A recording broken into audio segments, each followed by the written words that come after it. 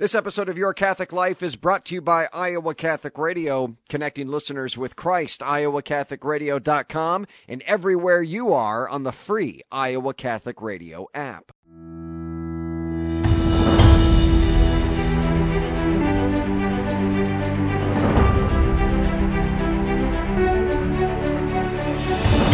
Welcome in, everyone, to Your Catholic Life, a podcast for Catholics by Catholics, helping you grow in your faith. I'm Jon Leonetti, your host. The KonMari method. Have you heard of it? I know I have. The popular method simplifying the stuff in our life. But my guest today says there's an obvious parallel to our spiritual life in this method. And what's more important than reordering our life to God? Rachel did an incredible job, so I'm just going to let her take it from here. Here's my conversation with Rachel Bulman. Rachel, thanks for coming on. Thank you so much for having me. I read your article in Word on Fire about a week and a half ago, and I immediately emailed my showrunner here and said, we've got to get her on. That was so well written, and I loved it because you take something so popular, kind of this KonMari method that's out there, and of course she's got her show on Netflix, and you make it, you see the parallels, you draw the parallels out of it into the spiritual life. Were you a fan of the KonMari method before you kind of made this connection? You know, I actually read the book, I think, a couple of years ago, and there was definitely some things in it that I loved, but I think as I continue to hopefully mature in my spiritual life, I see him everywhere. So I was watching her show, and then it just hit me. I was like, oh, the emotionality of the people that are clearing out their homes is just incredible. And so I was like, there's no way that it has something to do with emotion and doesn't also draw into the heart of the human person. So I definitely think it really started after I saw the show. What do you see as the main spiritual parallel here to the way that Marie Kondo encourages decluttering by category as opposed to by room or space? Yeah, she one of the things that she really encourages is that you should do it by like clothes first, and then books, and then papers, miscellaneous things, and then she goes into like mementos. And so she says that the reason for that is that you kind of want to get rid of kind of like the surface things first. Go through the clothes, you mostly have a lot of those things, and then you save the sentimental things until the very end. And she says that she thinks that your ability to recognize what sparks joy is sharpened by that time. So you know, okay, well, I can get rid of this a lot easier than I could have if I would have started with my baby pictures first or the love letters from various people first. So she encourages that. And so the other night I was sitting there thinking about that and realized that there's definitely a parallel to the three ways of the spiritual life, which is, it's from a French priest, I believe. And he says that Christian perfection is adjusted to the purgative way, the illuminative way, and the unitive way.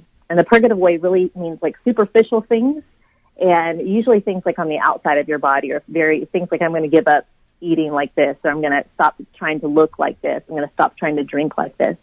And so we really think that what that really comes to is you're denying an egocentrism for a theocentrism. So you're going to deny the lower things and trade them in for the higher things. And so I think clothing goes really, really well for that. If you look at, man, I bought all these clothes. It was really embarrassing. The other night, my husband and I were looking at our closets, and I was like, wow, I have a lot more clothes than you do. Sure. And you probably wear a third of them. Right, exactly. And so even the lady on the first episode on the show on Netflix, she was embarrassed. You could tell that when she put all of her clothes out on her bed, she started tearing up. And she just said, this is kind of shocking that I have so much stuff. And so I think there's also that spiritual element that maybe the first time that you go to a retreat or the first time that you speak to your spiritual director, that maybe that same kind of unpacking can evoke that same kind of almost embarrassment. Wow, I had no idea that there was all of this stuff in my heart. And so I think that especially those ways of the three ways of spiritual life, the knowledge that's within the Noonday Devil book as well, kind of helps to illuminate the fact that we just don't spend enough time inside our own hearts.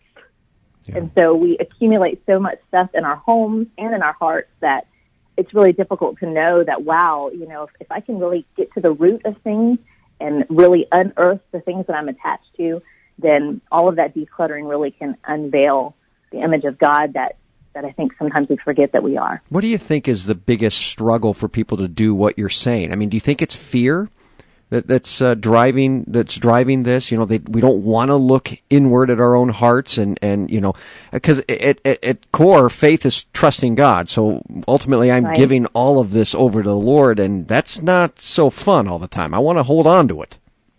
Right. You know, I think one of the things that I like to say is that we all want to have the nice car, but we don't want to have the car payment. Mm-hmm. And I think that also attributes to the spiritual life. You see great saints and you see people that inspire you. You listen to your show and you inspire so many people. And I think that people will hear that and they'll say, wow, I want to live a life like that. Like, I want to live a life that is holy and full of joy and this evangelizes the truth of who God is. But then when people start to really try to attain that, they realize that perfection, Christian perfection, actually very much entails suffering and letting go of what you think is the perfect life. Mm-hmm. And so the perfect life in the Christian church and the Catholic church is the cross. If you want to look at what is the most open and most vulnerable and most beautiful thing in all of creation, it is our Lord giving himself completely in the cross. It's that self-emptying, right, of God that just completely empties himself. And this is, as you said so beautifully, this is what the Christian life is all about. It is emptying ourselves over to the Father, giving everything that we have to him. And you mentioned your spiritual director or spiritual direction a little bit, and I think I want to talk about that for a second. Do you find that's necessary? I have found it so beneficial in my life. You look at the lives of the saints, I mean, every one of them that I've read had a spiritual director. Why do you think it's necessary? Let me phrase it like that, to be able to have a spiritual director, someone walking alongside you in this process.